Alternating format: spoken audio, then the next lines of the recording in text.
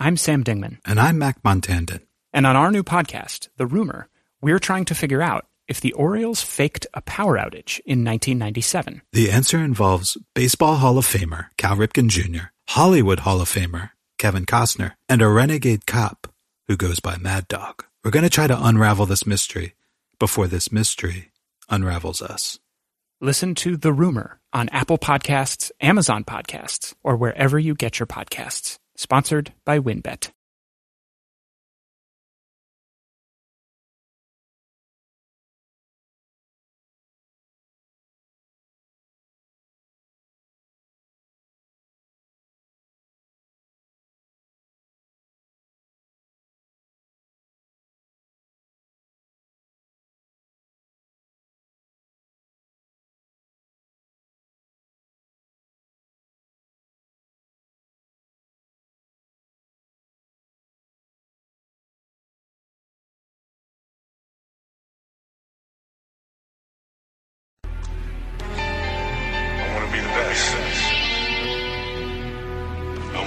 Simple and plain. That's why I play the game. To be the best, you have to win. And that's what drives. Welcome back, everybody, to another episode of the Clutch Talk podcast /YouTube/ We Do It All. As always, I am John, your host. Very, very, very happy to be here. Really excited to get this episode kicked off. My brother, Junior, what's the deal, man? What's up? Yo, excited for this one, too. We're done with the play-ins. We're done. Man.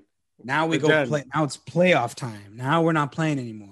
Now we're not playing anymore. We're not playing anymore. Like, kaboom! Get him out of here! Get him out of here! Hey, you know who's really not playing no more? Ja Morant. Ja Morant, I'm on my Grizzly, man. I told you guys last episode. It wasn't biased. I wear the jersey of whoever balled out. It's respect. It's respect and greatness. Ja Morant was out there balling, man. That game was crazy, Jenner. You know what? Jenner, talk to me, man. How you doing? Just tell me how you update. I know the NBA life has been crazy. Like, how are you doing? Keeping up with all these news, all these teams making it, all these teams not making it. Talk to me, like, crazy, man. Like, it's just been crazy. Like, just keeping up with everything. Lots of stuff going on. Always, something new, and it's just these games have been exciting. Some of them have been blowouts, but some of them have been exciting. And it was funny because if the Warriors would have won, which they didn't, it would have been exactly 7 and 8 seeds both made it, and it would have made no difference if we had this play-in tournament. But at least the Grizzlies, made the play-in tournament a little bit worth it for at least for the seedings. So just interesting. It was interesting. There's cool things about it. There's bad things about it, but it's been cool. But man, keeping up with the games, it's been fun. I got a lot of work going on the side, so I'm just watching the games, kind of going on. At least keeps me company. Do you vote if they gave a vote to Junior? Do you want to keep the play-in for time going on? Are you keeping it? Yes, but I'm modifying it. I don't think the 7th seed should play a play-in. That's too much because then they're going to be like, all right, now 6th seed, now 5th seed plays. Soon enough, unless you're the 1st seed, you're in a play-in. You know what I mean? So no, it's never going to be that bad. But I think it should just be like just the 8th seed. So 9 plays 10, winner gets 8. That's it. Like one game, like a 9 versus 10 game. Seed. That's it. You know what I mean? Yeah. But I think 7th seed starts becoming a little too much. But it was cool. I thought it was a neat experiment. But I do commend Adam Silver for being able to adapt and change and make modifications as necessary. So I think he'll take some criticism, some positives and some negatives out of this, and we'll see how he adapts and if he changes anything. What about you? What do you think with the format? I think I agree with you. I think that it should be only for that 8th seed, only for 1 seed, because then it starts to become really too sticky. Because like if you've played really hard all season to reach that 7th seed, and it's not no easy feat, reaching the 7th seed, like especially in a hard conference like the Western Conference, and then you got to get a playing game. And what if you just your players aren't there because of safety protocols or whatever's going on, injuries, or right. You just don't have a good game, and now all 82 games that you played, right, are just now thrown away, which I definitely don't agree with. But I do think that it does make the game more interesting at the end of the season. It makes the games more meaningful. But which is why your solution of just doing that 8th seed would solve all that, because it would keep the meaningful games, but not take away from the 7 seed teams.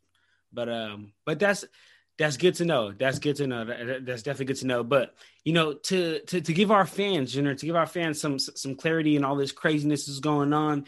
What we got here today, man, is we got a playoff prediction, man. This is one of the favorite episodes. I've been looking forward to this episode all day, man. I really like doing this, and I like picking your brain, seeing what you think and seeing what the fans think too, man. So as we go through these guys, feel free to, if you're on YouTube, comment something down below, man. Comment down below what teams you got in what games, as we go through. And if you're on Apple Podcasts or Spotify, man, we love our podcast listeners, man.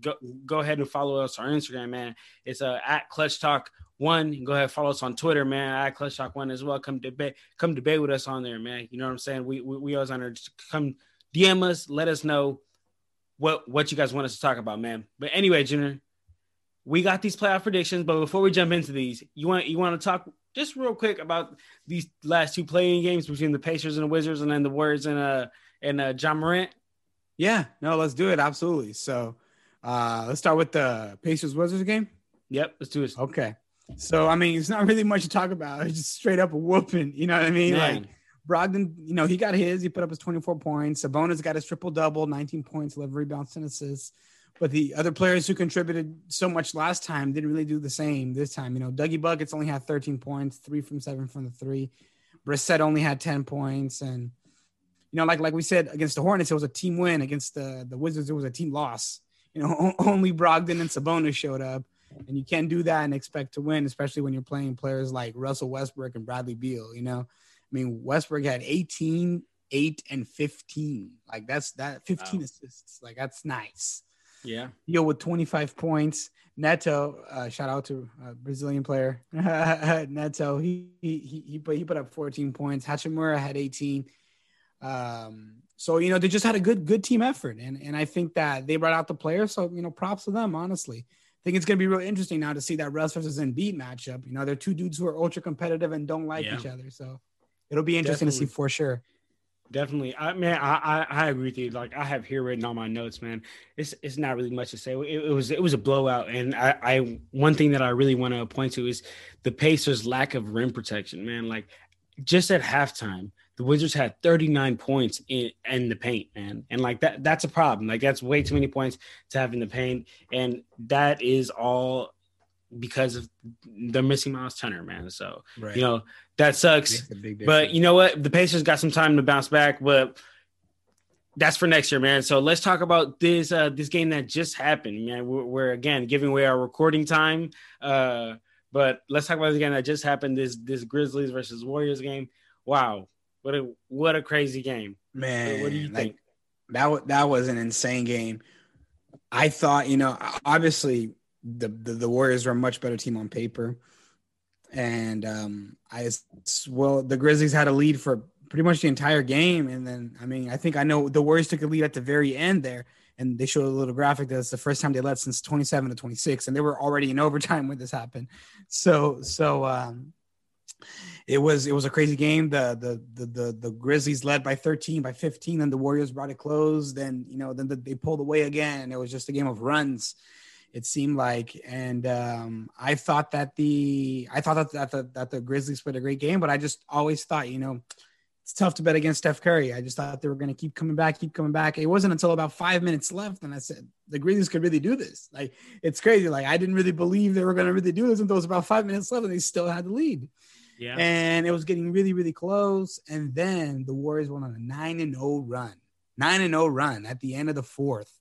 And you saw the Grizzlies fall apart. If that's a team with more experience, that does not happen.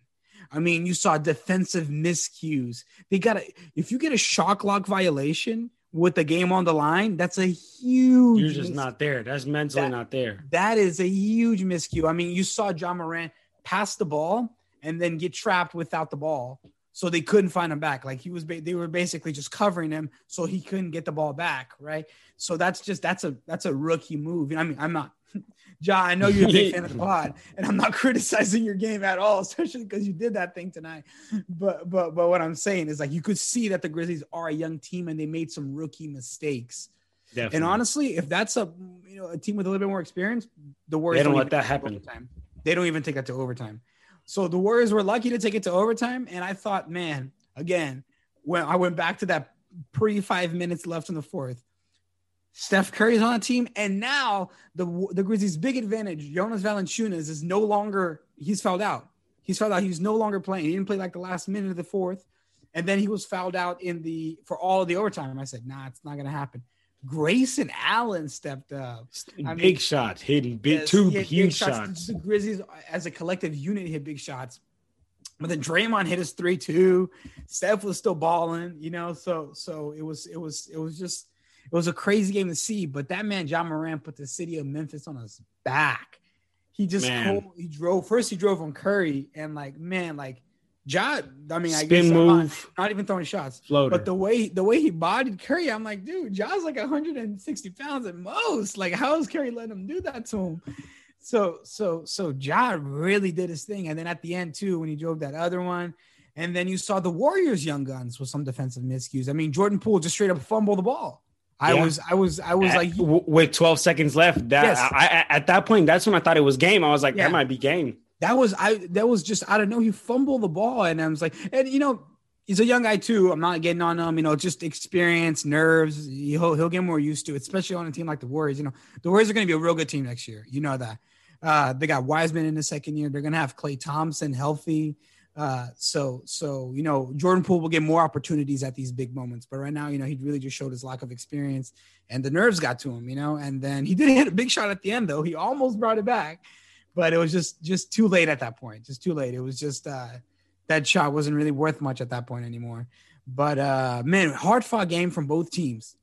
Game from both teams, and Ja just came out the bigger man, the better player. Everyone's gonna say, oh, he's better than Steph Curry. No, he's not. He just played better this game. He delivered for his team. So huge shout out to him. But honestly, though, kind of got to feel bad for Steph. I need to free that man. He deserves better. He deserves better. Steph, he's done a lot for the Warriors. He deserves better. Oh, that's crazy, Steph. I know you listen to Steph. Stay strong. Steph's a big listener too. Hey, shout out to the homie Wardell, man. I'm Steph, man. You do what's good for your heart, man. If that you do what's good for you, man. For real. I can't see him leaving the Warriors, man. No jokes, though. I think he's a Warrior for life. He's a Warrior for life. Like, we make jokes about him coming to the Lakers, just like we make jokes about Michael Jordan coming out of retirement and joining the Lakers. Like, it's a long Lakers and Heat. They're gonna get every player on the planet, and it's the funniest joke. But no, real talk. Like, jokes aside, I really don't think Steph Curry's leaving the Warriors. Like, that man is a Warrior through and through, So good for him, though. Honestly, good for him. Like, that's good. You see that with like Kobe, Tim Duncan. I think Steph Curry is going to be, talked about on those same respect as Dirk Nowitzki too. Dirk Nowitzki as a player who just was there for his team the whole time, never left, and got it done with his squad. Obviously Tim Duncan had a good team from the beginning, but Kobe didn't. Kobe did, then he didn't, but he stuck it out and made it good again. Dirk Nowitzki, same thing. So I think Steph Curry is going to be like that too. He didn't walk into a great Warriors team, and yes, he had KD, but he still. I don't want to just say, oh, he only won because of KD, because Steph Curry's a bad man. Like, he's a bad man. So anyway, I was a little bit long-winded, but it was a really, really good game, man. It was a really, really good. That definitely was a great game, and that because of that game and Ja Morant, having 35 points, that leads us to the first round of the Western Conference, which would be the number 1 seed Utah Jazz versus the number 8 seed. Now we know Memphis Grizzlies. Yes, sir. Dinner. So what we're going to do here is we're going to go through and give our playoff predictions, man. So I'm real excited for this. Let's just do this like this, man. I'm going to say the game, and I'm going to say the game, say the seeding, and then I'll give a couple of reasons as to why I think the game's going to go the way it is, man, and what team's going to win and how many games. And, feel free to debate. Feel free to come at me, man. But I'm ready for this, man. I'm ready because I got a couple hot takes in here for you, man. Okay, so. Me too. I got one okay. That I think I'm gonna go. Okay, I got a couple of hot takes in here for you. All right. Give it to me. All right, so let's do this. So let's talk about this Jazz versus Grizzlies, man. ultimately, this, I wrote this. Jenner, let's be honest here, okay? Let's be honest. We are too busy. We are too busy men. Okay. Like, we love Clutch Talk, man, but unfortunately we do not, only do Clutch Talk. We have jobs, we have kids, we do things outside of this, man. So we have to make time. And if we got to write a script early. So we wrote our script before this game and we thought the Warriors were going to win. So I had my script written for the Warriors, but ultimately it really is the same thing. I still got Jazz in 6, man, because it's still going to come down to really who can get more stops, especially against those Jazz guards. I just don't see anybody like past John, Dillon Brooks being able to handle JC coming off the bench, Mitchell, Conley, and Ingles. You can't forget about Ingles. He's constantly coming at you, and I really, really am gonna have a hard time seeing. Honestly, to be honest with you, this is more a knock on the Jazz, but I'm gonna have a hard time seeing Rudy Gobert against Jonas Valanciunas because those are really. Yeah, those type of bigs are the bigs that Rudy Gobert usually struggles with. Those real hit you big, like move you around type bigs. So I do want to see that. That definitely is going to be interesting. But here I have on my notes that I said if the Warriors want to win, the Curry needs to keep running off ball screens, on and off ball screens to be able to get Rudy Gobert on an island, man. And that's the same thing, honestly, that John needs to do. But Ja, the Grizzlies don't really set as many like off-ball screens as the Warriors do. So really, for the Grizzlies, all they need to do, honestly, is run pick and rolls and get Rudy Gobert on Ja, man. Get him on an island. Bring him out so Ja can either go past him and kick it out to the open player because the defense is going to collapse as soon as Ja goes past him, man. But man, besides that, like I really don't see the Grizzlies really having a chance. As a matter of fact, I had Jazz in 6 because I had worries. Really, now that it's Grizzlies, I really have Jazz in 5, to be honest with you. But Junior, talk to me. How do you feel about this? Dog, it's so funny. You said it already, the prelude. I also wrote my Jazz and Warriors script, and it's the same exact thing. I also had Jazz in 6, but now that it's the Grizzlies, I changed it to Jazz in 5. That's so funny. Yeah, we see great minds think alike. So I do have the Jazz in 5. I think that it's gonna be interesting, but the points you brought up are all true. You really you hit home on all of them. The only thing I'm thinking though is yes, it might be tougher for Gobert to go against Valanciunas, but it's also going to be tough for Valanciunas to go against Gobert, who's probably going to win Defensive Player of the Year, right? He's not going to get to just play against Kevon Looney. You know what I mean? Like it's Rudy Gobert. That's a much better center, So I think that the Jazz just have too many firepower, too much firepower. You don't know when Bogdanovich is going to give you 50 points. He's averaging 17 points on 31 minutes, so that's not bad. Don't even get me started on Jordan Clarkson. It's 6th man of the year, another threat coming off the bench. Rudy, Defensive Player of the Year, in my opinion, lockdown, defender for a big. Mitchell, who can come back. We don't know his return date, but honestly, he's kind of week to week now. So, and even if he doesn't play, I think the Jazz are still winning this. So they just have sorry to cut you off, but no, sorry. I think that the Jazz actually should be really cautious about trying to rush bringing him back, especially in a series like this where they really don't necessarily need him back right now. They should definitely be very cautious and work him back slowly to not, because they're really going to need him down the line, like as much as they don't need him right now. You know what I'm saying?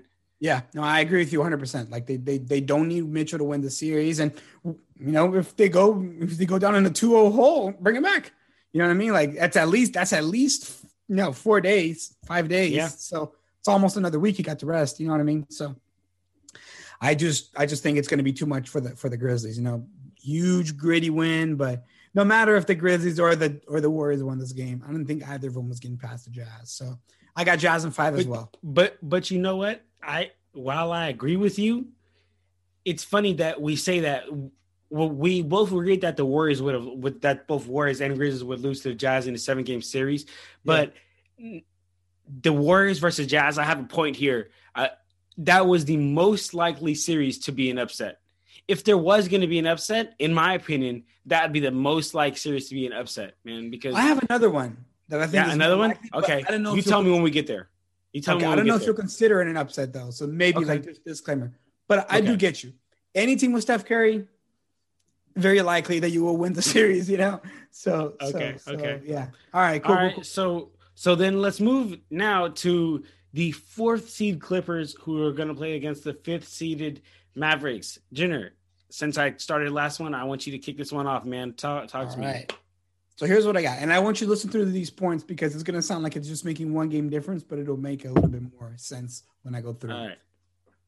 If we could get a healthy Porzingis, we get a really good series here. Okay. If he's not healthy, Clippers in 5. That's where I'm going. I know Luka. I like Luka. Even though he's a little whiny, I like Luka. Hey, don't, if you're going to start this point, don't start walking the fence. No. I'll just tell you straight up. I'm just playing with you. With or without Porzingis, I got the Clippers winning. It's just a matter of games and how many games. Okay. So you Mr. Walk the Fence. I'm walk the fence police. I don't let nobody walk the fence. Nobody walking the fence around here. So anyway, if he's not healthy, I got Clippers in 5. If Porzingis is healthy and playing at least decent ball, I think that's worth at least another game. Okay, so I think it would be probably a 6-game series, maybe even go to 7, but I doubt it. I think it'll be a 6-game series. I do ultimately think the Clippers have too much firepower, and adding Rondo makes me want to say Clippers in 6 or 7, probably 6. Okay, now I don't want you to look at this and say like, oh wow, without Porzingis, Clippers in 5, with Porzingis, Clippers in 6. Like it's not a big difference, but the difference is in how close the games themselves are, right? So the Clippers are basically, in my opinion, they're a team made of glass. Kawhi, injury prone. PG, injury prone, right? So there's 2 superstars right there. They're not very durable, and Ivica Zubac, I don't know how many games he played this season, but when he was on the Lakers, it was like every bump. So I don't know if he's going to be ready to, how it's going to be in the playoffs. But anyway, so that's what I mean with the games being closed is the energy they have to expand to win games, right? And that's the focus here. I think they want to minimize the effort to still win games. And I think without Porzingis, that's going to make it a lot easier for them. So the difference is not just, they win in 5 or they win in 6. Who cares? They win. It's just the amount of energy they have to expand to win the games and ultimately the series, which will make them more tired for the next round where they have to face the Jazz. Or if they get past the Jazz, the next round, they have to face the Western Conference finalist, this type of stuff. So that's what I got. I got Clippers in probably 6 because I think Porzingis will play. What about you? I gotta go with you, man. I got Clippers in 6, and I just know that they're not making the same mistake again. They're not gonna let they're different this year, and you can tell. So. They're different this year, and you can tell that their identity is different just by watching them. Shout out Rondo. Definitely, and that's exactly one of the points here. I have my notes. It says like last year that like when there was when the team was down, when the team was in the slump, there was times there was no leader on the court. There was no leader to really rally the troops. And because people say, Kawhi Leonard's on the court. Kawhi Leonard isn't that type of player. Isn't that like he's a great player. He's a really great player. He's that guy, but he's not a leader. He's not gonna be like, come on guys, like he's not like that. Rondo is that. So like how you said, Rondo was a perfect fit for them. Perfect fit for them. And as well, like honestly, the Clippers are honestly built to defend the Mavericks. They have multiple bodies to be able to throw at Luka, which is good, and they have 2 bigs that can keep up with Luka in the perimeter, and they have a big that can really bang with him down low with Zubac. So whatever it is, the Clippers have a counter for and have an answer for. Yeah. So it's just very tough to see that, especially with the Mavs struggling on defense. Kawhi and PG in a 7-game series, I can't bet against them. I want to ask you something, though.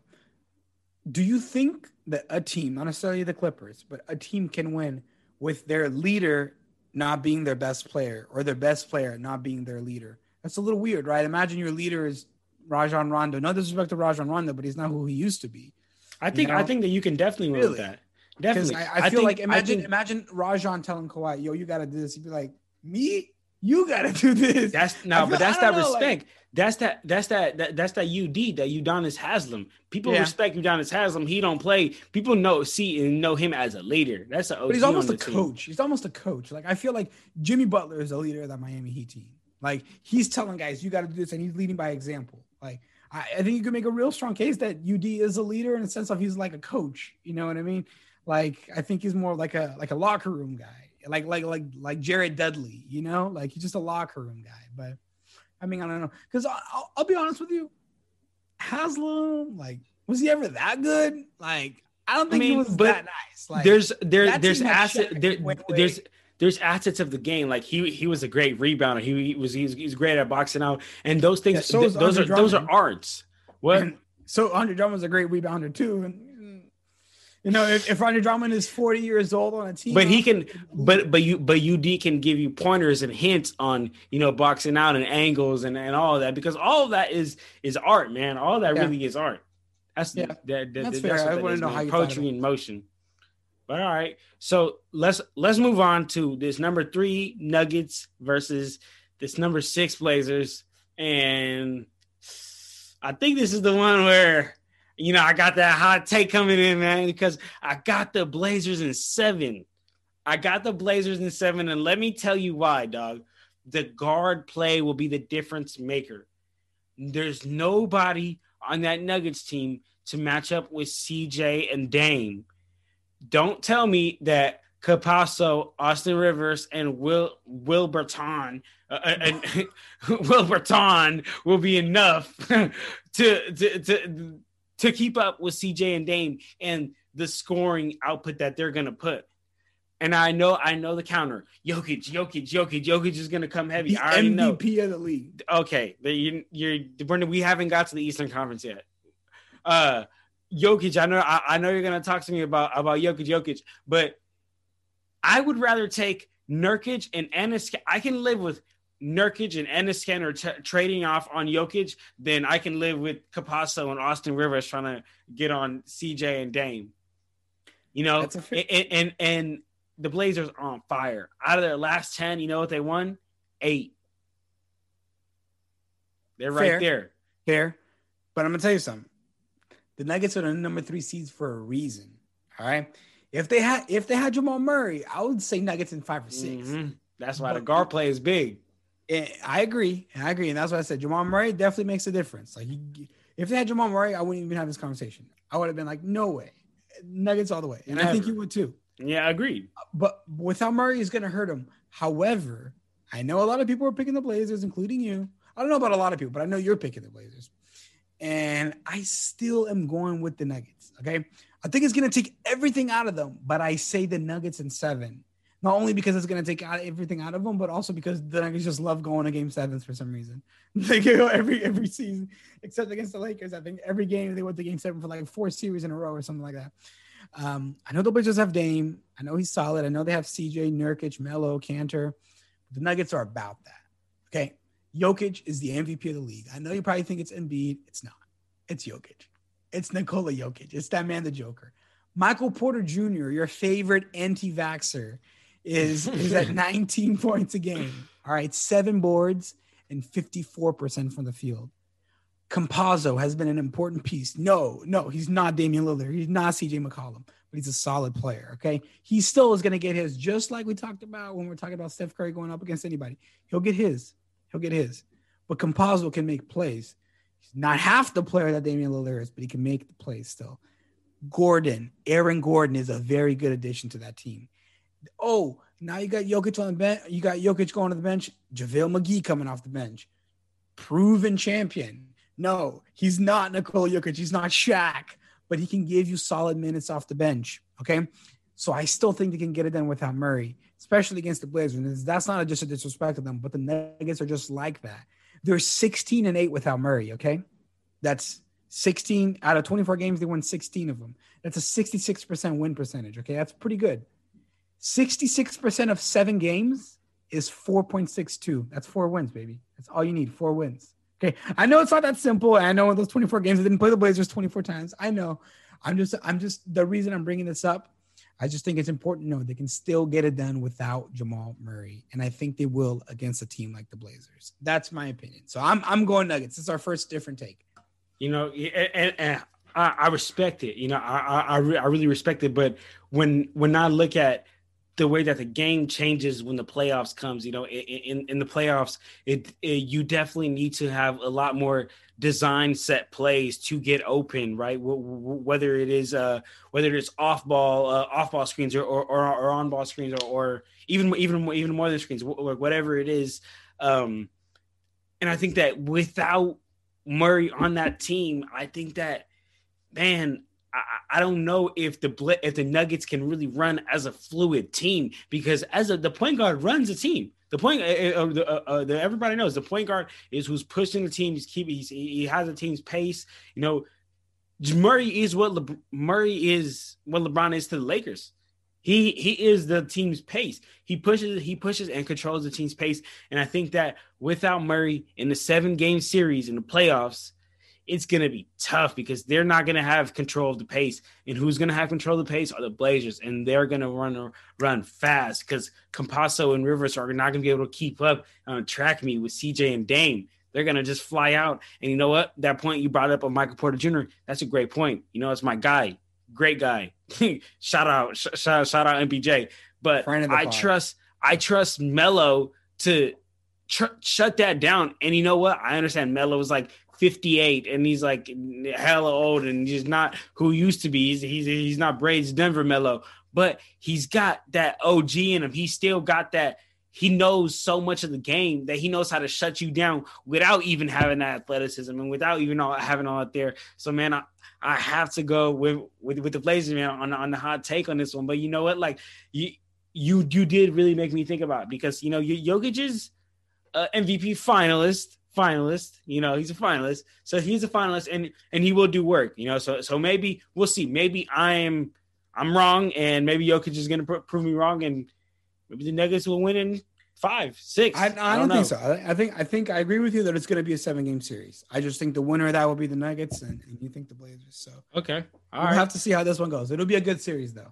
All right, so then let's move to the next series, man. Let's move to this number 2 seeded Suns versus the number 7 seeded Lakers. And you know what, man?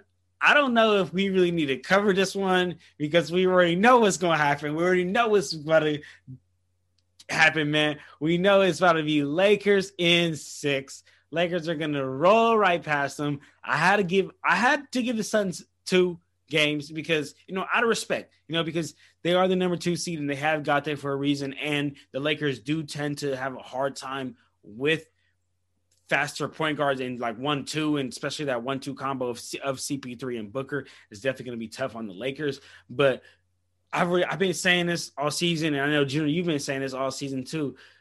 We don't trust you. We don't trust you young guys. But besides CP3, Jay Crowder, and Devin Booker, we never seen you guys do it. And we never even seen Devin Booker do it. But honestly, I've been saying all season, the way Devin Booker's game is and the way I know playoff basketball, I think is going to translate very well, and he's going to ball out. He's going to ball out in the playoffs. But everybody else in that team, you know what? You may be great players, but I can't say you got it in the playoffs, because it's different basketball. Right. And we really just saw that with the Hornets. The Hornets just proved that if you're inexperienced, you get exposed in the playoffs, because it's a different type of game. The Grizzlies almost did the same thing, you know. So absolutely, no, I agree with you 100%. I think so. It's funny were you not done? You can finish. No. I was just gonna say, like, and to make things worse, like, we're talking about some of these players are inexperienced, and they're going against maybe one of the most experienced player of all time. He's the all-time playoff leader. I mean, all-time leader in playoff games played. So I mean, that's jokes, but all right. That's absolute 2 sides of the spectrum. Yeah, no, it's interesting. So it's for the first time in history that since I started tracking the stat that a 7 seed is favored over a 2 seed by like Vegas and like the odds makers. So they have the Lakers. I do too. I wanted to say Lakers in 5 or 6, and I ended up going with 6. And the reason why I went with 6 is they have their typical feel it out game. We saw it last year. They have the game where they feel out the opposition. It's just tradition by now. And I want to add a game in there for adaptation, because this team barely played any time together. They came off of a 70-day off season. They barely got time to play together, because after that they got hit with injuries, unfortunately. So I want to give them. Let me tell you something. You know, great minds think alike. Because I have right here on my note, although the Lakers on-court connection, it worries me at times, because let me ask you a question. Are you seeing a lot of, oh, I thought you were going to be there? Like they passed the ball. Especially exactly. Because that's, Hey, that's exactly 100%. What I'm saying. I'm 100%. Feeling that. Like they pass it like, oh, I thought you were going to be there in moments. Okay. Great. Exactly. And I think that they have their feel it out game, then I'm going to give them an adaptation game. So I'm saying Lakers in 6. I think Vogel is really persistent in keeping Drummond in the starting rotation, and Drummond is trying as hard as possible to not be in the starting 5. Like, I think like right now, a lot of what he's doing is counterproductive to being in the starting 5 right now. And it's not a knock on Drummond. It's just the fit. It's the fit. But you will not catch me. Oh, not that you will not. I can't promise, but it's going to be tough for me to complain about Drummond because we got him for free. So it's tough. It's like, hey, man, if they had shipped out the whole roster to half the roster to the Cavaliers, that would have been pretty frustrating. But no, they got him for free. So can't complain much. I just think that it's about finding how he's going to fit. And I want him to just at least, just swallow up rebounds. And sometimes he does. But honestly, I also want to have AD at the 5. He's just too quick for those who are as tall and too tall for those who are as quick. It just works out better, Plus, imagine if you have Drummond coming off the bench, which is going to be tough because, he's a star, quote unquote, like at least he's known, as a solid player in the league. So he's not going to want to come off the bench, but imagine Drummond coming off the bench, going up against a second string center. Yeah. That's barbecue chicken. That would help him. And if anything, do it for a little bit, build your confidence, build your flow, your rhythm, your momentum, then come join the first team. You know what I mean? So it helps everybody, but like I said, I don't know how he feels about not being a starter. There's politics involved, but I will say this. If there's a series for Drummond, this is it. Okay. Because Ayton and Drummond are 2 of the few centers left in the league who are not even remotely good at shooting. So they're both going to be banging in the post, right? This is also going to happen with Gobert. Gobert's also not a good shooter. So with the Lakers, he's the Jazz. I don't know. We'll see when we get to the predictions. If we think they're both making it that far, it's going to work out too. But I think that matchup will work.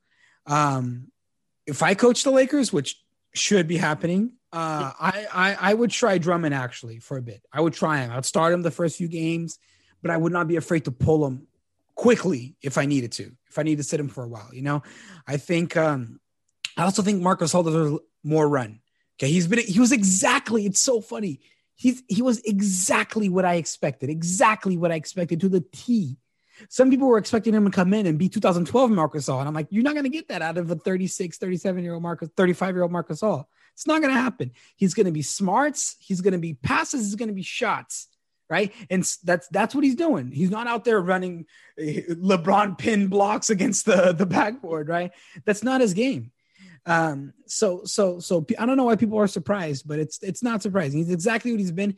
And I think that it could also work. He could work with AD at the 4 and Gasol at the 5 with limited minutes, not all the time, because they will run after Marc Gasol, and then that'll be a little bit tough. So I didn't agree with the amount of minutes he got initially. I think he was getting too many, but I also don't think it should be 0. I think that's also a crime. So it's just too little time, but I think that now could be a time for them to right their wrongs. Exactly. And an interesting side note that I want to bring to you, they want to kind of get your opinion. The Lakers offered Schroeder an extension in the regular season, and he rejected it because the Lakers could have offered him more money in the offseason. But now, is he kicking himself? Because I think he probably should have taken it.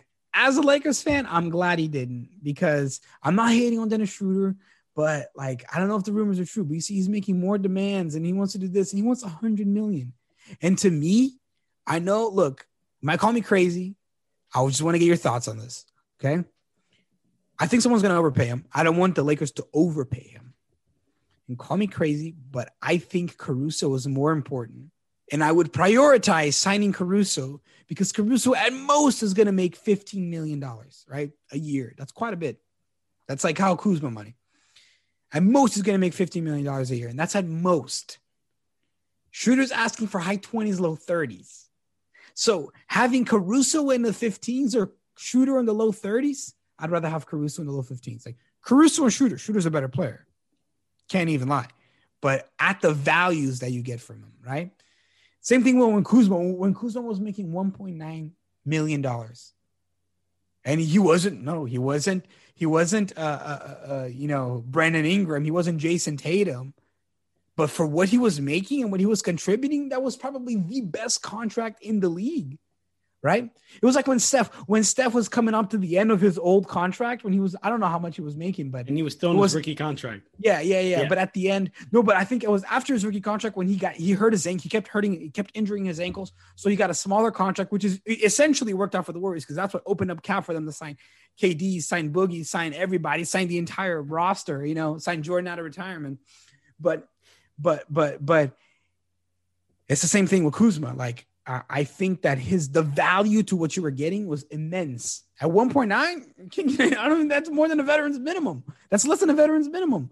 So I think I prefer keeping Caruso over Schroeder when it comes to those numbers. I want to know what you thought, and also want to say make sure we keep Taylor Horton Tucker. Give me your thoughts. No, you're crazy, dog. We cannot get. I say you pay DS whatever it is that he wants. DS is so important to this team.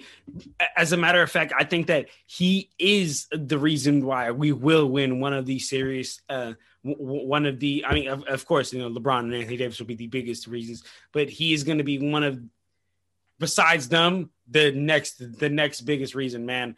Because Dennis Schroeder provides the Lakers a third scoring option that would be a first or second scoring option on any other team in the league.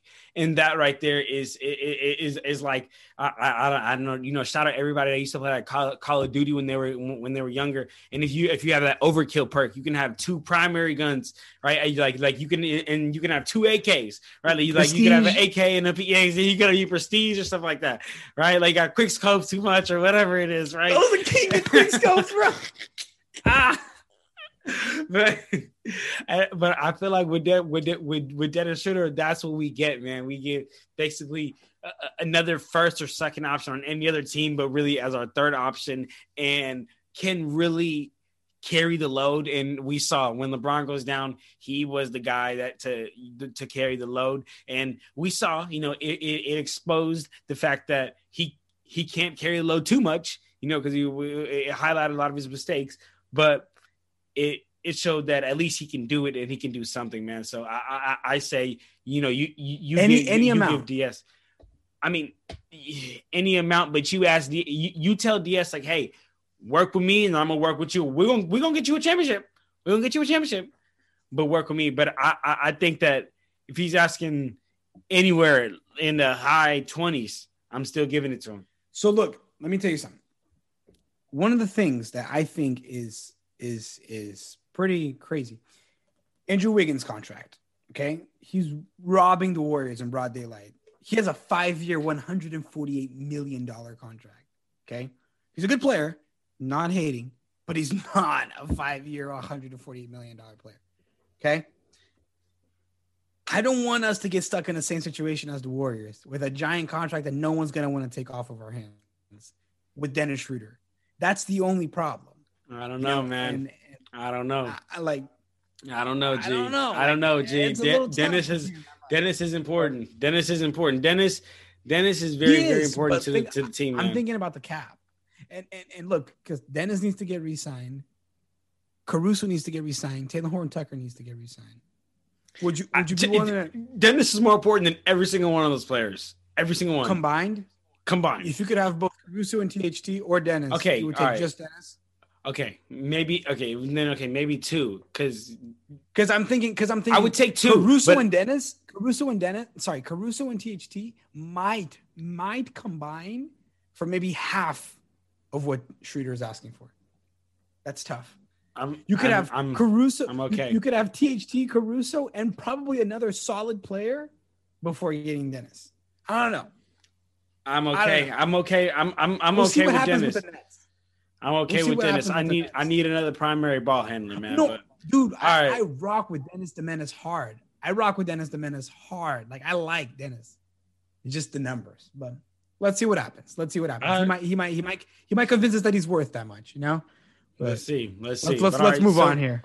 So let's move on to the second round, which would be the semis, right? So we would have the Jazz versus the Clippers, and on this one, I got the Clippers in 7, man. It's going to be a great fought series, but again, I think the Clippers have defensive players and a lot of bodies to be able to throw at Mitchell. You know, similar to that Mavs series where they have multiple players to be able to throw at Luka. They have multiple bodies to be able to throw at Mitchell, and similar to that Jazz Warriors series, I think Rudy struggles with those bigs like DeMarcus Cousins, who's just too big, just too strong.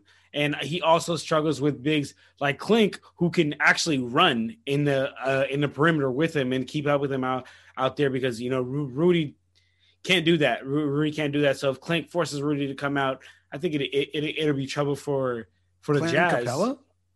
What? I'm sorry. I don't know why I said Clint Capella.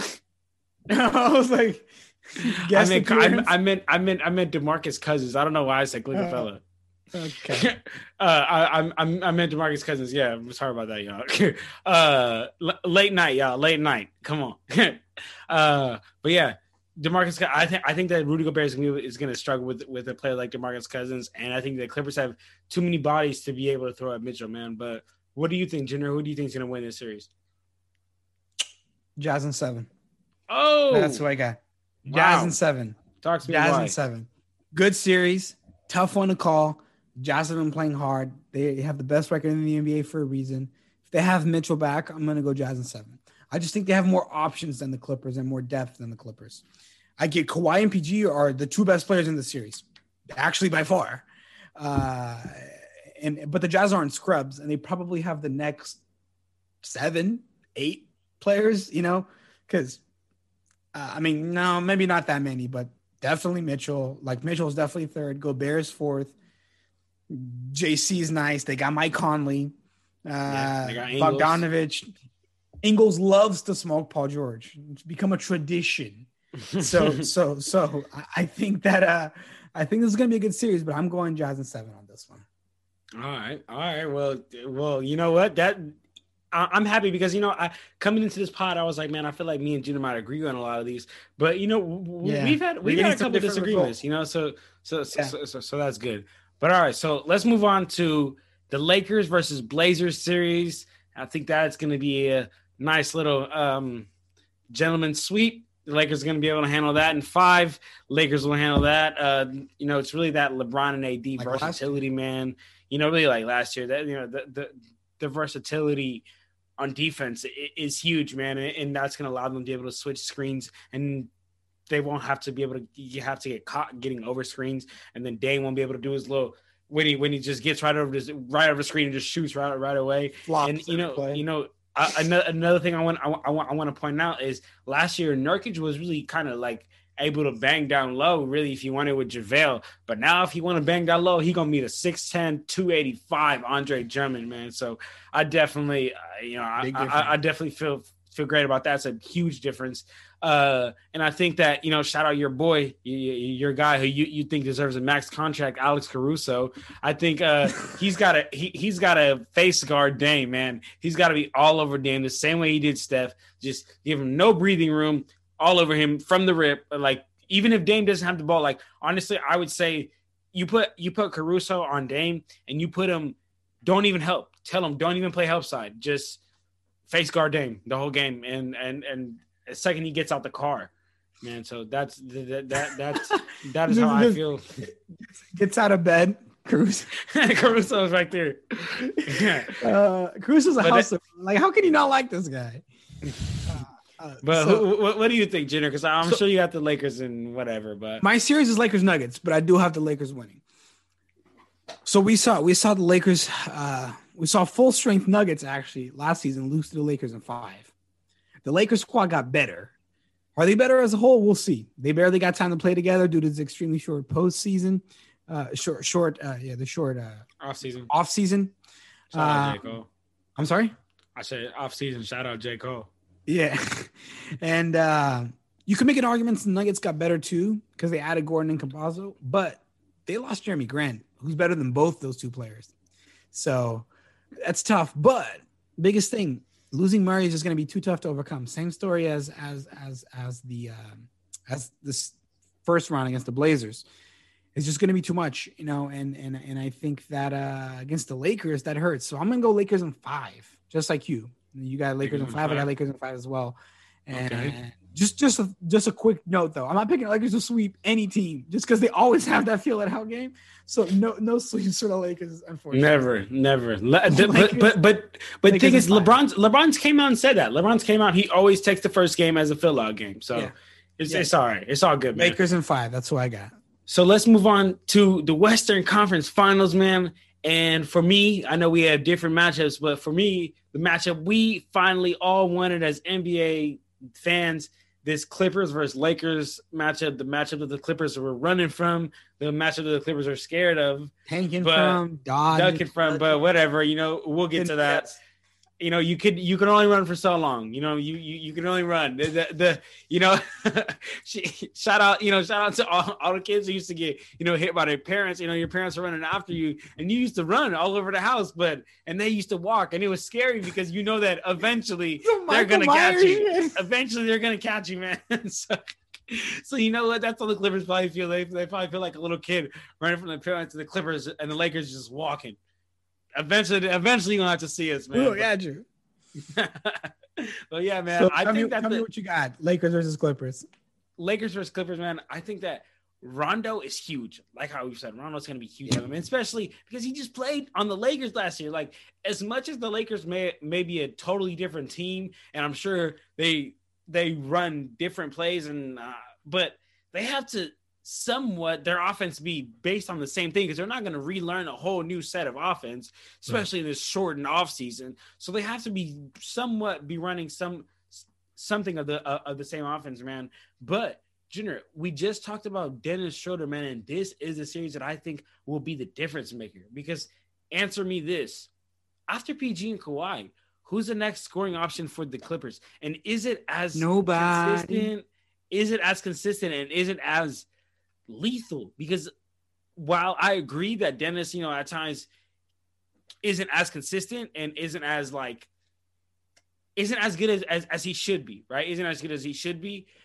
I think that he has the potential to pop more than anybody else on that Clippers team. Because I mean, who's that third scoring option? A beat up DeMarcus Cousins, Luke Kennard? I just don't see it. So I think that the Lakers have their stars, in LeBron and AD. The Clippers got their stars in Kawhi and PG, and they're gonna do it. Kawhi's gonna get his, PG's gonna get his, LeBron's gonna get his, AD's gonna get his. But I think it's the other guys who will win it. It's Dennis Schroeder. It's Andre Drummond. I think Andre Drummond is gonna eat. I think he'll have a good time, because bigs like Zubac, I think that they're not ready for a guy that big, man. I know right. Zubac's a big guy himself, but we got to remember, a guy like Andre Drummond is 6'10", like wide hips, big move. He's moving people out the way, and I don't know if Zubac is necessarily ready for that kind of physical confrontation, to be honest.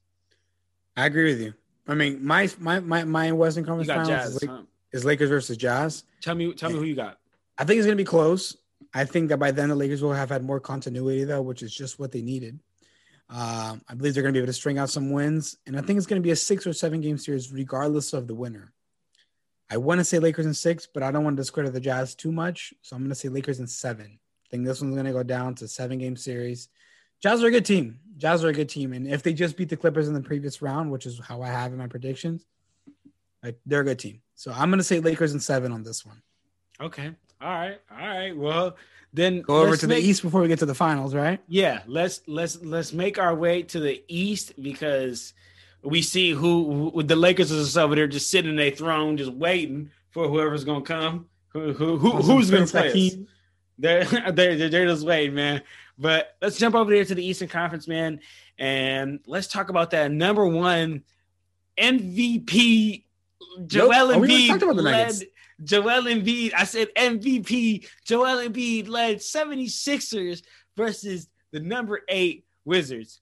And you know what, man? Because Jason Tatum and his 50-point performance, that is the only reason that I'm not saying Sixers in 4. Because I believe that Bradley Beal is equally capable, and Russ Westbrook is equally capable of having one crazy performance like that and pulling off one game. But dog, that's the only way that's it's Sixers in 5. So I'm going Sixers in 5. But let me tell you something, dog. If Ruchi Hakamura, Alex Len, Daniel Gafford, and Robin Lopez can't handle Tristan Thompson, I got some news for you, dog. Joel Embiid is gonna eat them alive. He's gonna eat them alive. And the crazy thing is, people, I've heard a lot of people say, yeah, Joel Embiid's gonna eat, but who's gonna be able to stop Bradley Beal or Russell Westbrook? Ben Simmons can only get one of them. I think people sleep on Matisse Thybulle. Matisse Thybulle is a great defender, and although he's not going to be able to stop, and either Ben Simmons is not going to be able to stop neither Westbrook or Beal, they're still going to get theirs. But I think that I can live with Matisse Thybulle and Ben Simmons taking care of Russell Westbrook and Bradley Beal. But you know what, Jenner? I want to bring up some, last time that the Wizards and Sixers played, Bradley Beal scored 60 points. He scored 60 points, and they still lost. So that just shows you that it's going to take a historical, crazy performance for them to even pull off one game, man. But I had to give the Wizards one game out of respect, because if he can do that 61 time, he could pull it off again in Westbrook. You know what I'm saying? He's going to drop a 60 piece in the playoffs? I don't think so. Probably not. Probably not. But that's why I'm going with the Sixers and 5. I like the whole Embiid Westbrook narrative, but that's it. Like, Sixers are heavily favored. I think I agree with you. They'll be able to pull out a game, but that's going to be it. It's too much firepower. Embiid, Harris, Simmons, Howard, Curry, Green, Maxey, Thybulle. I mean, I could just go on forever. Yeah. Just too much for the Wizards, And even Danny Green, like, he's not who he used to be, but I always said this, especially when he came to the Lakers, he was a poor man's Klay Thompson, right? Like, he could shoot the three and defend, 3-and-D guy. Like, that's what he used to be. Not anymore. He's not a poor man's Klay Thompson. That's not a way to say it. But he used to be like a Klay Thompson light. You know what I mean? Like, that's kind of what I thought. Like shoot the three. Well, that's it though. I mean, decent driving game, but defend well, and that's it. Now he's not that anymore. But he's still. If you were once a good defender, you at least have the smarts. It's too much for the Wizards. And honestly, props to the Wizards just for being here, man. Like, yeah, they're doing it impressive. They were 15 games under 500 on April 6th. Now they're 8th seed, but running into the Sixers is it's going to be too much. Like, that's fun. We gotta keep it moving on that one, because it's not going to be much. Yeah, there's not much to talk about there. So let's move on to this 4th seeded Knicks, who are gonna play the 5th seed Hawks, and this is gonna be a good series. I really found myself going back and forth, saying this team, and before I talk about who I have and in how many games, I want to say this. I want to say this game is going to be so flip-flop and so opposite, because the Hawks are a top 10 offense but a bottom 10 defense. The Knicks are a top 10 defense but a bottom 10 offense. So it really is just going to be a world of just differences, man. But one thing I want to ask you, Junior, before we get into this, is Trae Young, right? We know part of it. So he averages 8 free throws per game, which is a lot of free throws to take per game, man. And part of his game is getting to the free throw line. But as we know, the playoffs are different. They play different, and they're also ref different. That little get in front that Trae Young does, or he gets in front of players, stops and takes a shot, and then gets a foul every single time. Do you think that's going to get called the same amount? Because I don't think he gets to the free throw line 8 times. Play, so I think the rest will catch on with that. Exactly. I don't think he gets to the free throw line 8 times, right? I don't think he gets to the free throw line 8 times, and that right there is gonna hurt his game. So before I even move on, Junior, talk to me. Like, do you think that Trae Young will have the same success with like the refs calling the calls that he wanted? Not with the fouls, but I don't think his game will be much different than it is. I think he's still going to try to get the calls. He'll probably get some of them. He'll still get his. He's a baller. He'll still get his. So that's what I think on him. Okay. But who do you got winning the series? But to win the series, man, I gotta go with Knicks in 7, dog. It's no matchup for Randall, dog. Against the Hawks this season, in the season series that the Knicks have played against the Hawks, Randall's averaging 37 points, 12 rebounds. He's got two of them a pair of 40-point games against the Hawks, man. So there's just really no matchup on that team to guard Randall. So I think that Randall in Game 7 will let loose and do his thing, man. So that's what I got. I got the Knicks in 7. Who you got, Junior? Tough one. Dogfight. Like, this is a dogfight game, and it's a series that could really go either way. I think no matter who you pick, it's at least a 6-game series, at least. Yeah. Ultimately, though, I do have to go with the Knicks as well, and I'm thinking 6 or 7. I'm gonna say Knicks in a close 6, actually. Like, it's gonna be a close Game 6 to finish it out. Like, the Hawks almost sent it to 7, but they couldn't. I think they're just gonna find a way to win. You know, I think ultimately you're looking at what's more important, defense or offense. It's probably defense. You know. So I think they're going to find a way to win it.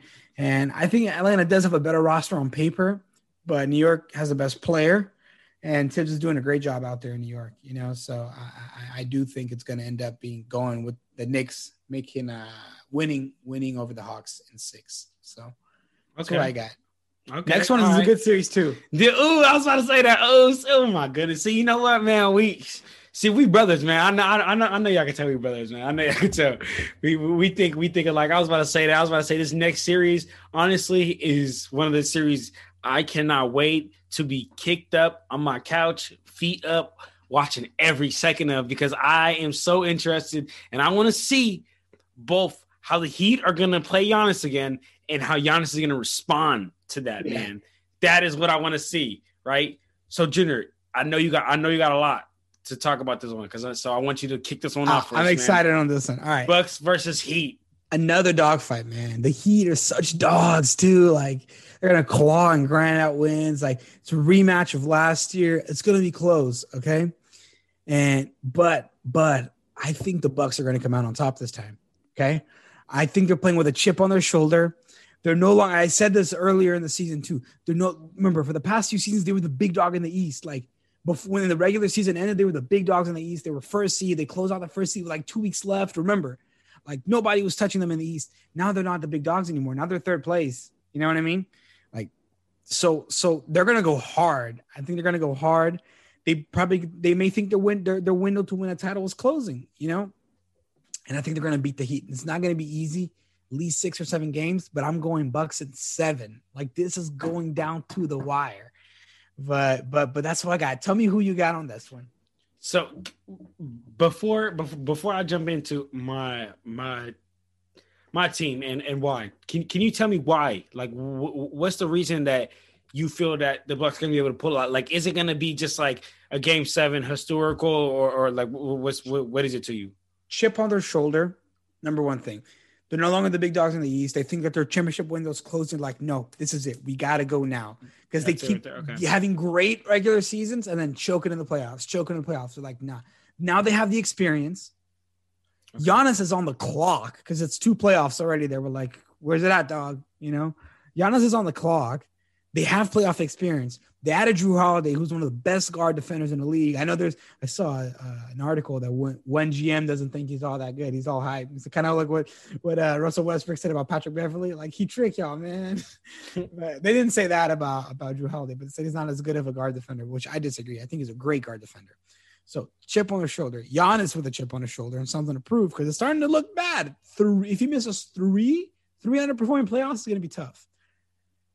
And Jrue Holiday. So I just think that's enough to overcome the Heat. And also, same thing as I've been saying with the Lakers. The Heat also came off of an extremely short offseason. They haven't had as much continuity, so it's just hurt their team quite a bit. That I think that the Bucks will be able to take it. But tell me who. Okay. Okay.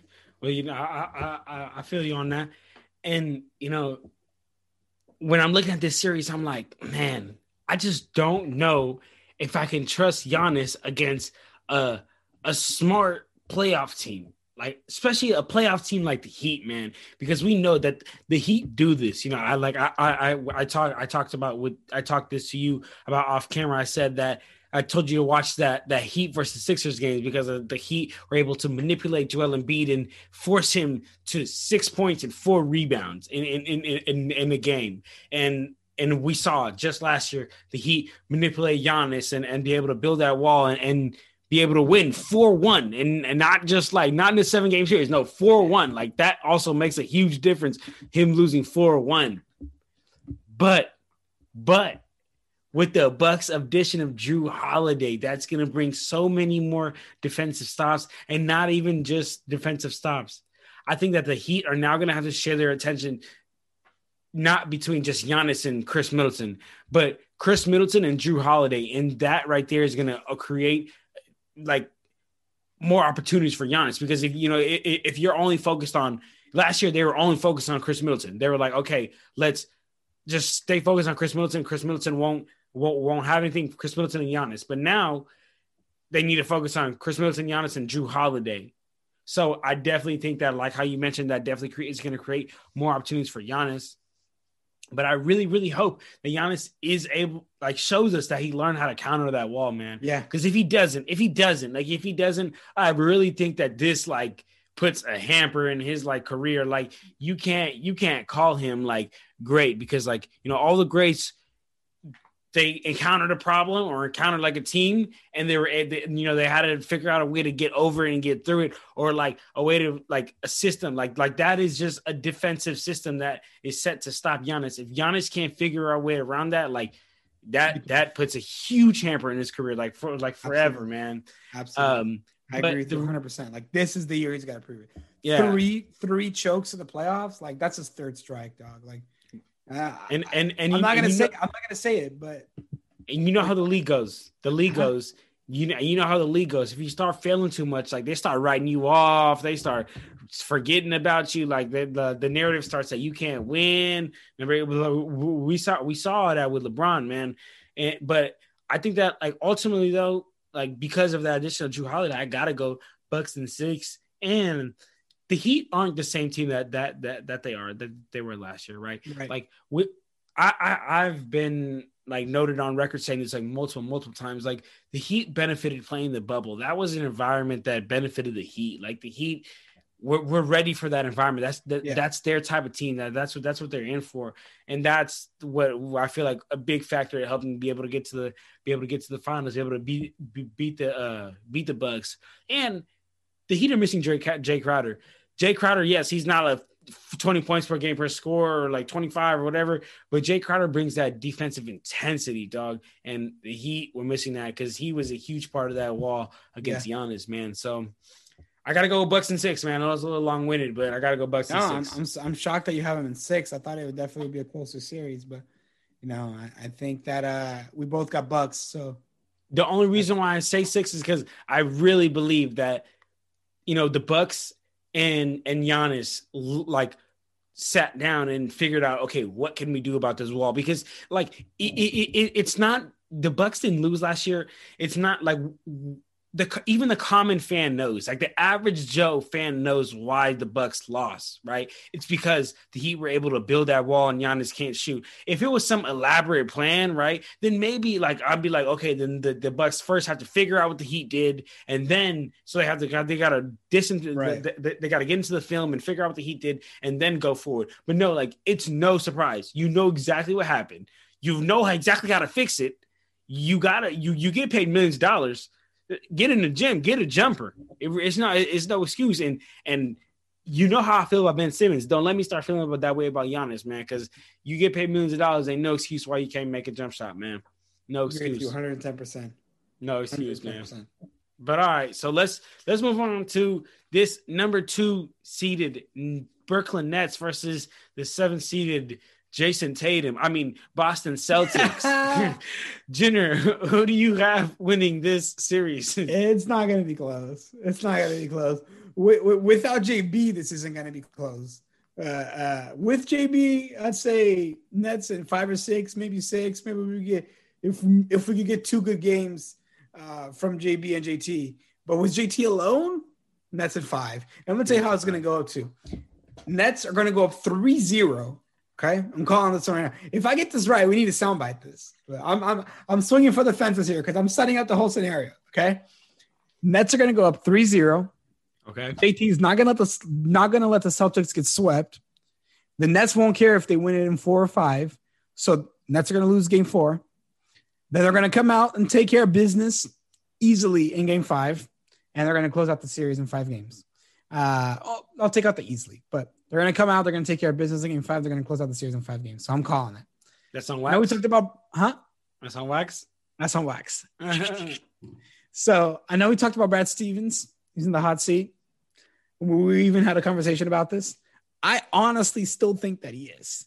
I know you said that you sent me that article that said he isn't, but I don't know. I think to me he is. Let's see. Again, not his fault. He's going to run in. Not his fault that he's going to lose to the Nets. Nets would have beat, even if Phil Jackson was coaching the Celtics, the Nets would have beat that roster. But it's his fault that he let him get that far down. They should have been above. They should have been above the Sixers, the Knicks. Shouldn't have got here. Right. So it's that they shouldn't even have gotten there. Well, let's see.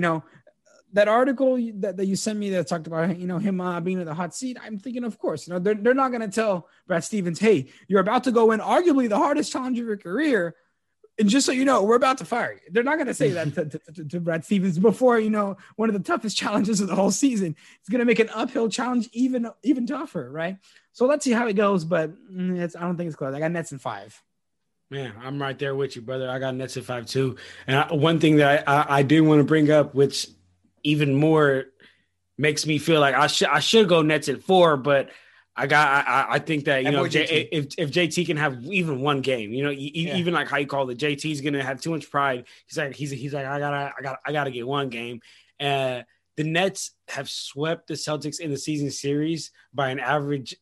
And then they won by an average of 15 points in those games. So, and none of those games have had all 3 stars playing all at the same time, man. And that's another thing. That's trouble. That's too much, man. The Nets, I'm sure they've been hearing the noise. Oh, can they all do it together at the same time? There's only one ball. There's not 3 balls. They can't all get together. There are valid criticisms, but as professionals and as competitors, they hear that noise and they're like, no, we're going to show you how we can do it. You know what I mean? They're going to come out swinging. That's why I think they're going to go up 3-0. Then they're going to be like, all right, we don't have to go that hard. So I think the Nets are going to definitely come out and make some noise. But all right, let's go to the second round, man. Real quick, before I move on, that's actually really interesting because I've heard a lot of people say that the Nets are gonna take these games to like get a feel of playing with each other. So that's interesting that you have this, the opposite view of like they're gonna come in real hard and be like, oh no, we've been hearing everything y'all been saying. Like, that's interesting. I like how you bring that up. I like that. Okay, but all right, so let's move on to the next round, which is the second round, man. Which we would have the 76ers versus the Knicks. I think that it'll be another gentleman's sweep, man. I think that the Sixers will handle that. Joel Embiid was going to dominate offensively, and I feel very good, and I can definitely live with Ben Simmons matching up with Julius Randle. That matches up very well, size, strength, speed, and at the end of the day, man, I don't mean to sound like a Warriors fan, but 3s are more than 2s, man, and the Knicks are really struggling to make 3s right now. They really can't shoot 3s as a team, and the Sixers don't struggle to make 3s. They do. They make 3s at a high clip, man. Yeah. So I think that with Joel Embiid, Ben Simmons, and them making 3s is going to be a real quick, easy one for them to get out of there. And just want to point out, man, this looks like the Sixers going to have a pretty easy road, man, but we'll talk about that. We'll talk about that later. Because I said that. We'll talk about that later. That's so funny because I said that's actually right here in my notes for this one. So I got to go Sixers too.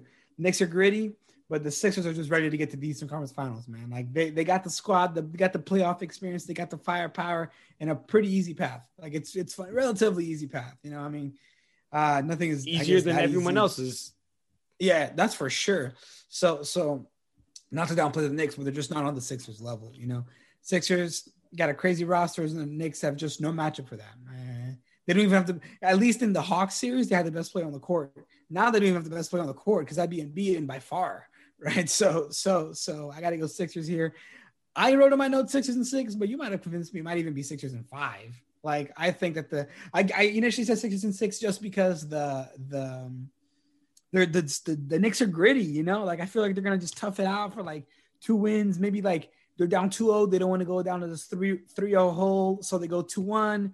Then it's like 3-1. And then they don't want to lose already. So they get another one and ends up being, 3-2. Then the Sixers are just like, all right, 4-2. You know what I mean? So that 5-6, you know, I think. Let's see. I can't even walk the fence on how many number of games. You can't walk the fence. Not on Clutch Talk. Guys, the fence police. So let me see. I've been thinking about this matchup here. Let me go with my notes. So I'm gonna go Sixers and 6 on this. Sixers and 6. Okay. But okay. Like an easily handled 6. That's what I'm thinking here. Okay. So all right. So let's move on to this really good series. This is gonna be must-watch basketball. Wow. Let's move on to this Bucks versus. Can I go first on this one? Yes, you can go first on this one. Knock it out, bro. All right. It's gonna be a series and a half. Probably the best series. That is in this, like the best second round series, West East, best second round series, because we knew this would happen. Okay, it's 3 very good teams in the East. Only 2 of them can get to the Eastern Conference Finals. It's crazy, right? So as I was writing this, I kept going one way or the other. This one's close. Okay, Bucks 8th in defensive rating in the league. It's just so tough to pick. It really depends on how they mesh for the Nets. Like how we're going to see those players meshing. But, you know, I'm feeling a little ballsy. I'm saying Bucks in 7. Oh, I think the Nets are out. Oof. Hey, hold on. I think the Bucks are going to do it, man. Before I keep going, hold on. Hey, this camera, off camera, this morning, Junior sent me an article. He said, "Oh, you know who Nick Wright is? Look at his playoff prediction." And I'm listening to. I'm at work, right, listening to it, and then I'm like, and then Junior told me like, "Oh, it's similar to mine." Ha ha ha. And I'm thinking like, "Oh, which one is similar to Junior?" And I thought this is what's his similar. I know Junior. I think Junior has Bucks over Nets. I read that. Just full disclaimer. I wrote this. We were talking last night when I was writing. Yeah, no, I know. I wrote this. I even wrote here, Bucks in 7, hide. Like, wow, that's crazy. That's who crazy. I got. Okay. Tell me. I want you to tell me your points here. So look, I'll just tell you who I got, and then I'll go through my points. So I got Nets in 7. Nets in 7, right? You know, if KD, Kyrie, and Harden are playing together, it's just very hard to say that they'll lose. But granted, all 3 have only played 8 games together, which that can help because you have no idea what to expect, you know, when all 3 are on the court. But it can also not help because you don't have that continuity and that, you know, and that chemistry of knowing how to play together, right? But so I'm looking at the season series versus the Nets and the Bucks, right? And they played 3 times, and the Bucks won 2 out of 3. And those 2 out of 3 games that they won, Giannis scored 49 points and 38 points, and they barely won. They barely won those games. Or Giannis puts up 40-piece 2 out of 3 times. What does that tell you about the Nets defense? It tells you that the Nets have no defense. We knew that. The Nets are ranked 26th. Yeah, so we knew that. Giannis is going to average like damn near 40 this series. But my point that I'm trying to get at is that he had to put a 49 and 38 to barely win. They won by less than 10 points. I don't know if I can confidently say that in a 7-game series, because you know what, in basketball, this term is always said, in a 7-game series, usually the better team is going to win. Because in a 7-game series, the better team is going to be able to, like, even if you lose 1 game or 2 games, you'll be able to figure out and get back on your high horses. And I just don't know if Giannis can really put 4, 5, or just enough games to win a series, like enough 40-point games or enough 40-plus point games, or you know what I'm saying? Like, I don't know if he can keep doing that enough to win a season series. And on all of those games that they played, either one star was missing, either Kyrie Irving was missing or the James Harden was missing. So the Bucks have done that while missing Kyrie Irving, or the Bucks have beat the Nets while the Nets are missing Kyrie Irving, missing James Harden. And so you added Kyrie Irving in there, I think that changes the score of the game if they're only losing by 8 or so, right? Yeah, no, and that's true, but that would be more true if they somehow staggered their minutes, right? KD plays now, Harden plays now, and Kyrie plays now. But it's not. So in a sense, you have to also take like, okay, Kyrie Irving averages 25 points. I know you're not doing this, but I'm saying like when the fan looks at this, you can't just be like Kyrie Irving average. I don't know how many averages. I'm saying 20 points a game. You don't just add 20 points to the it doesn't work that way. Yeah, because he's taking away shots from James Harden. He's taking away shots from Kevin Durant. You know what I mean? So you look at everything, and again, I know you're not doing this, but what I'm saying is just like I still want to see. And that was one of my notes. I said I want to see how they mesh. How KD, Kyrie, and James Harden mesh in a playoff scenario. And I think they'll mesh well. But I think if the Nets saw the Bucks or the Sixers in the Eastern Conference Finals, it might be a different story. They'll have had more time to get continuity and meshing together. It's the same thing I said about the Lakers. But I think seeing them early is going to hurt them. My opinion, but it's tough. It really could go either way. Any series you pick as a 7-game series is just like, where are we going? You know? Yeah, it definitely could go both ways. But one thing that I do want to point out that is going to be extremely, extremely important for the Bucks to do is to keep this game slow. Keep this a slow-paced half-court game, because if you turn this into a track meet, it's over. It's over because the Nets are going to start flying, getting up and down court, and it's over. So I think that is very important for the Bucks to keep this a slow half-court game, a slow-paced game. And you know what? If there was somebody that was going to stick to Kyrie Irving, I would pick Jrue Holiday. So it's great. You know, it's great. And which is why I think it's going to be such a great series and like a real true 7-game series. Because if I had to pick somebody to stay on Kyrie, I'll pick Jrue. Is he the best guard defender in the league? Definitely. Hands down. Alex Caruso would like a word. So would Lonzo Ball. I'm kidding. No, I'm kidding. I agree with you. I think off the top of my head, I'm thinking it's probably Jrue Holiday. Jrue. It's definitely true. Benjamin Simmons, my guy. He keeps up with anybody, bro. He keeps up with anybody. He's the player of the year candidate. I know you're No. Hey. I know I don't rock with him, but I don't rock with him because of the way he can't shoot and can't shoot. Yeah, but he's about that on defense. On defense, he's a boy. It's a problem. He's about that. Guards, bigs. He guards anybody, bro. He can do whatever you ask of him out there. He's like a AD, but quicker. On defense. I'm not saying on offense. It's not even close. But on defense, he's like a quicker AD. You know what I mean? Not as tall, not as effective on bigs. He's slightly less effective than not slightly, a little bit more. He's a bit less effective than AD is when it comes to guarding bigs, but he's a lot more effective than AD is when it comes to guarding guards. So definitely. With that length and speed. Yeah, he's a problem for sure. He's a problem, and he's a big reason that the Nets are going to face the Sixers in the conference finals. And that's going to be a great – oh, my God, that's going to be a great series. The Nets are going to face the Sixers, huh? You know, the problem that I have with this, is that the net, like what's the Nets' biggest weakness? Defense, size. Right? Size, right? What's the Nets' biggest weakness? My brother just told me that it's defense. Everybody knows that, especially defense against who, Junior? Joel Embiid. No, against big men. Oh, okay. I thought you wanted me to tell the guy. Especially they struggle with defense, especially against big men. That's the reason why in the buyout market they look for Andre Drummond. I mean, they try to get Andre Drummond, but they end up going with LaMarcus Aldridge, and you know what I'm saying. May God be with him and all of that. Yeah, I'm saying great. I know. They struck out on Andre Drummond. Yeah, I know. Right. So they know that. They know, even the organization knows that, man, we struggle with guarding bigs. Now you're going to put the most dominant big maybe ever. Whoa!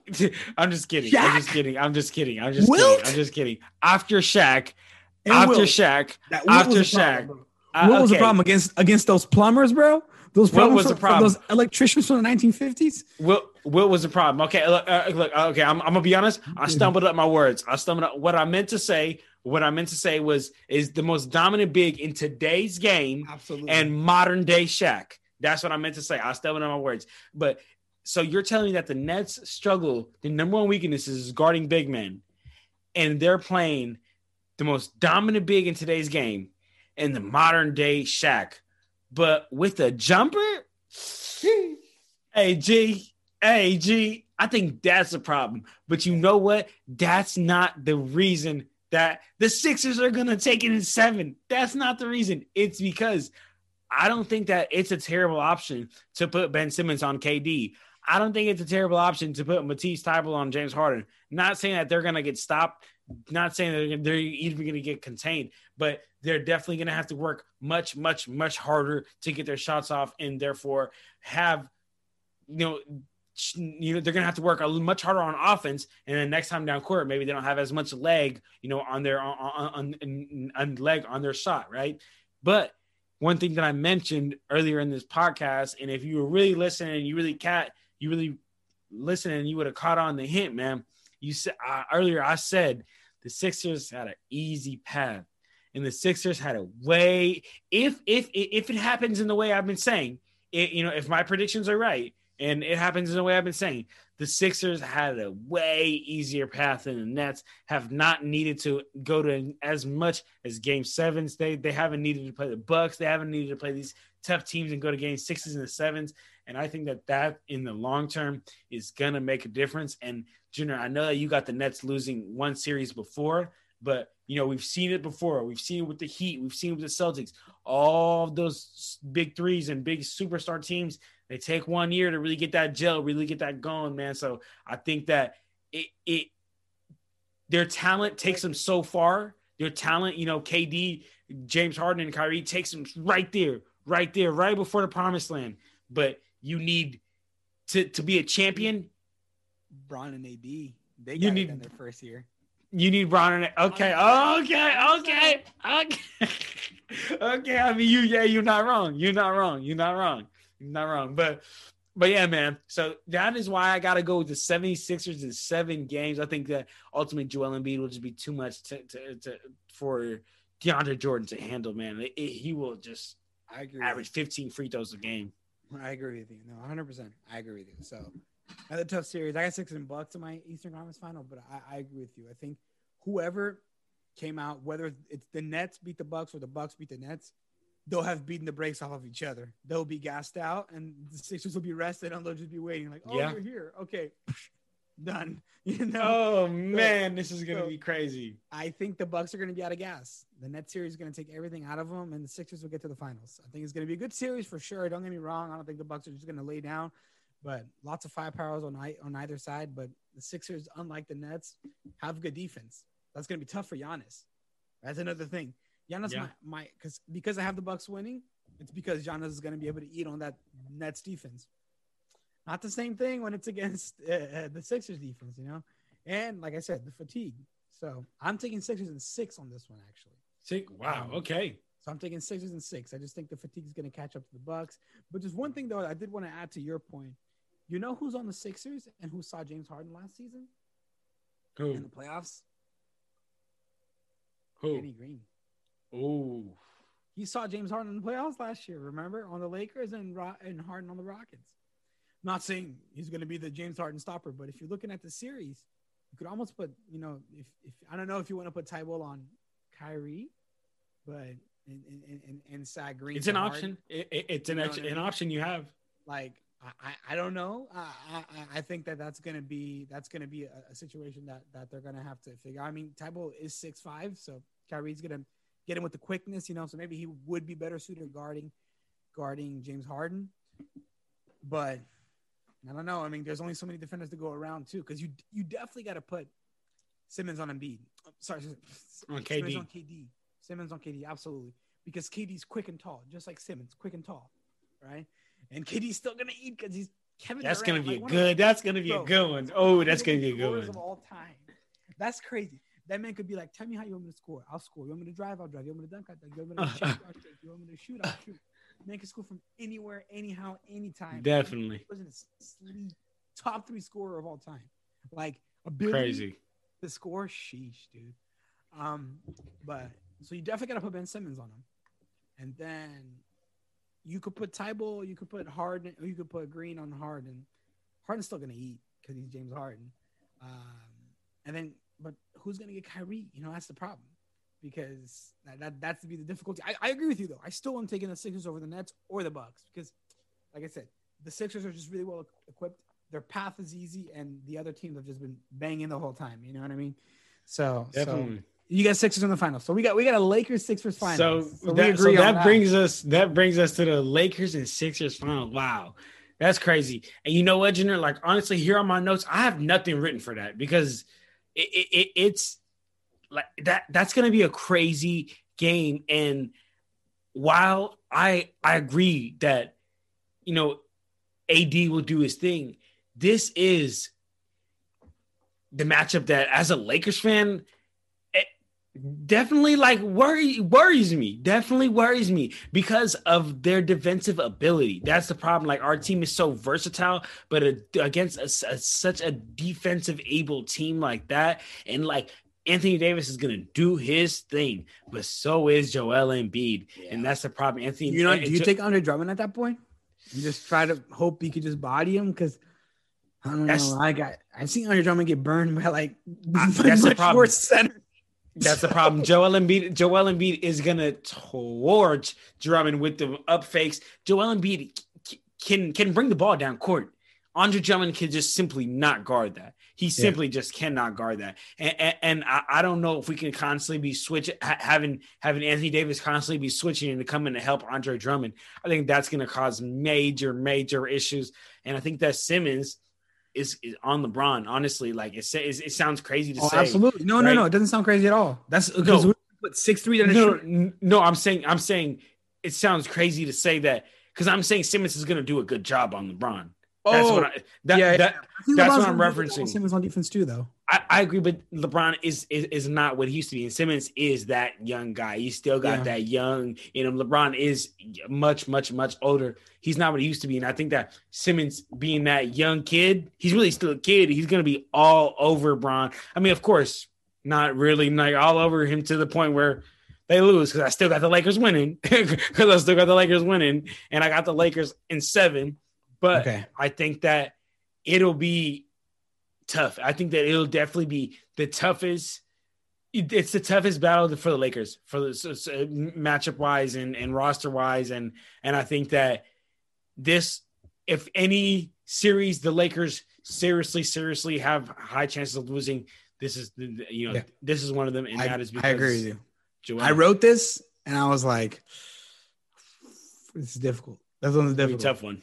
Let me ask you something real quick. As a Lakers fan, would you prefer seeing the Nets in the final or the Sixers in the final? Nets, not as actually significantly worse on defense, but very good offensive team. Who would you prefer seeing in the finals? I'd actually rather see the Nets because this is the reason. If you look at the past 10 to 15 championship teams, almost all of them have been top 10 offense and top 10 to top 15 defense. And because everyone knows offense is great. You need buckets to put points on a board. But that defense is when the game gets tight, when it's down 2 minutes in the fourth quarter, it's that defense that's what kicks in. And if they can't stop us from putting the ball in the basket, the Nets just cannot do that. We go to AD down low. We go to Drummond down low. It's simple basketball. It's not even some crazy high tech and Phil Jackson triangle offense. No, it's simple basketball. It's simply I'm taller than you. I'm gonna bully you. And we've seen Andre Drummond bully LaMarcus Aldridge. So he's not in the picture anymore. So who? Nicholas Claxton? Funny. You know what I'm saying? Like that's gonna be a bucket, but that is not the case. You cannot get a bucket with the Nets. With the Nets, I trust at any point, at any time, you give the bucket, you give the ball to Andre Drummond or Anthony Davis, you have at least 75% chance of scoring down low. You cannot say that against the 76ers. Give the ball to Andre Drummond, you give the ball to Anthony Davis, you have the same percentage that you have a regular jumper because now you got either Dwight Howard, which is a great defender, or you got Joel Embiid. And another point I want to bring up is, people talk about how good the Lakers bench is. Let's talk about how good the Sixers bench is. Yeah, that's a problem. And they'll have played one hard series. Yeah, that's huge. He'll be rested. So that's another thing. So I have obviously Lakers Sixers as well, marquee matchup. But you think about the Lakers, they'll have gone through the way I did my bracket: the 1-seeded Jazz, the 2-seeded Suns, and the 3-seeded Nuggets. They'll have gone through the 1, 2, and 3 seeds to get to the finals. No doubt they're going to be tired, right? They came off the shortest offseason ever, barely got any continuity. Like, they're going to be tired. Yeah. And the Sixers will have had a cakewalk to the finals, right? They'll have run into the Bucks, which I'll give them credit. That's tough. As a matter of fact, when you look at Bucks compared to Jazz, Suns, or Nuggets, Bucks is the better out of those 4 teams. So the Sixers definitely faced the toughest team, but they faced 1 difficult team and 2 relatively easy teams compared to, matchups, right? The Wizards and the Knicks. The Lakers will have faced 1, 2, and 3 seed. Okay. So it's going to be close. I think it's for sure at least a 6-game series, no matter what way you go. But ultimately, I think it's going to be extremely difficult for a player as good as LeBron James to get this close to a title and let it slip. Yeah. Like, he's building legacy. He's already, a lot of people think he's the GOAT. If he's not the GOAT, if you hate LeBron James, if you absolutely hate LeBron James, he's top 3. He's at least top 3. He's at least top 3. Okay. So his legacy's dead. He's just now adding to that, right? So he wants to add as much as possible. Obviously, he wants to catch Kareem. He wants to get to 6 rings. I think that's tough, but this is imperative right here to get the 6 rings. So I don't think he's going to get this close and let it slip, and I think that Lakers have more depth than the Sixers. But like you said, the Sixers have incredible depth as well. So it's very, very difficult, tough series. Ultimately, though, with all the factors looking at it, I'm going to agree with you, my brother. Lakers in 7. Man, ultimately it comes down to 2 players, man. It comes down to LeBron James and Anthony Davis. And it really sounds like a broken track record, man. It sounds like I'll just keep saying it over and over, but it's the fact that they're so versatile. It's because both LeBron and Anthony Davis on defense and offense can play 1 through 5, and that there's no other team in the NBA that has 2 players that can do that, and that gives you so many options to do, so many different rotations to have, and that ultimately is what gives us the notch and what gives the Lakers. I'm over saying us, but it gives the Lakers the notch and gives them that championship. And I ultimately think LeBron is going to get that back to back, and It's looking good, man. It's looking good, man. I think that that's it. And so let me ask you something real quick, Jenner. Yeah. Do you think, and this is just a Bron question, you think this is Bron's last ring? If he gets it? No. Man. No. Yeah? No. I think if he gets this one, the Nets are going to be nice next year. And continuity, they're going to be nice. But here's what I'm thinking. When is Bronny come into the league? Is there like a Bronny? Wait, what is he in high school right now? Let's fact check this. I don't follow high school basketball. Let's ask Drake. Man, for real. Okay, well, Bronny's 16. You can come into the league as soon as you're 18. Yeah, but that's if you do one and done. So he's probably going to come into the league probably 3 years. Okay, that 2022 free agent class is looking nice. That 2022 free agent class is looking nice. Okay, a lot of players want to play with LeBron. A lot of them don't. I'm not going to say everyone's like, oh, I love playing with LeBron. Let me go play with LeBron. A lot of players don't. It's not for everybody. Same thing with Kobe, same thing with Jordan, right? But a lot of players love playing with LeBron because he does have a knack of making his teammates better. LA is a very, very desirable location. The Lakers are a very, very desirable franchise. I mean, I'm not even trying to be a homer. We can't lie. Mm-hmm. They're the most successful franchise in basketball. It's in Los Angeles. Like, it's tough to go against them. Mm-hmm. I think they'll be able to lure at least one big name in 2022. And maybe might be LeBron's last one. Like, I don't think LeBron's going to get to 7 rings. I'd love for him to get to 7 rings, but I don't think he will. Wow.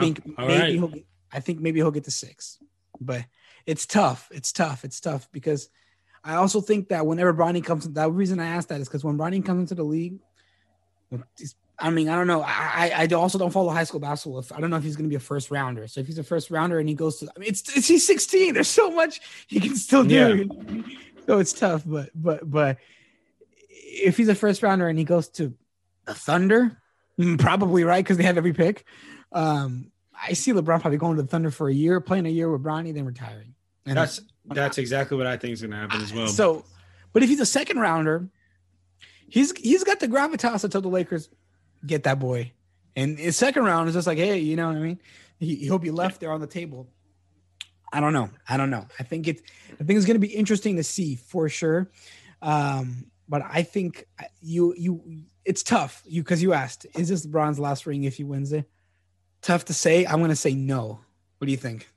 I think this is Bron's last ring if he wins it, man, because the league is just continuously. LeBron's going to retire. Holy moly. It's crazy. It's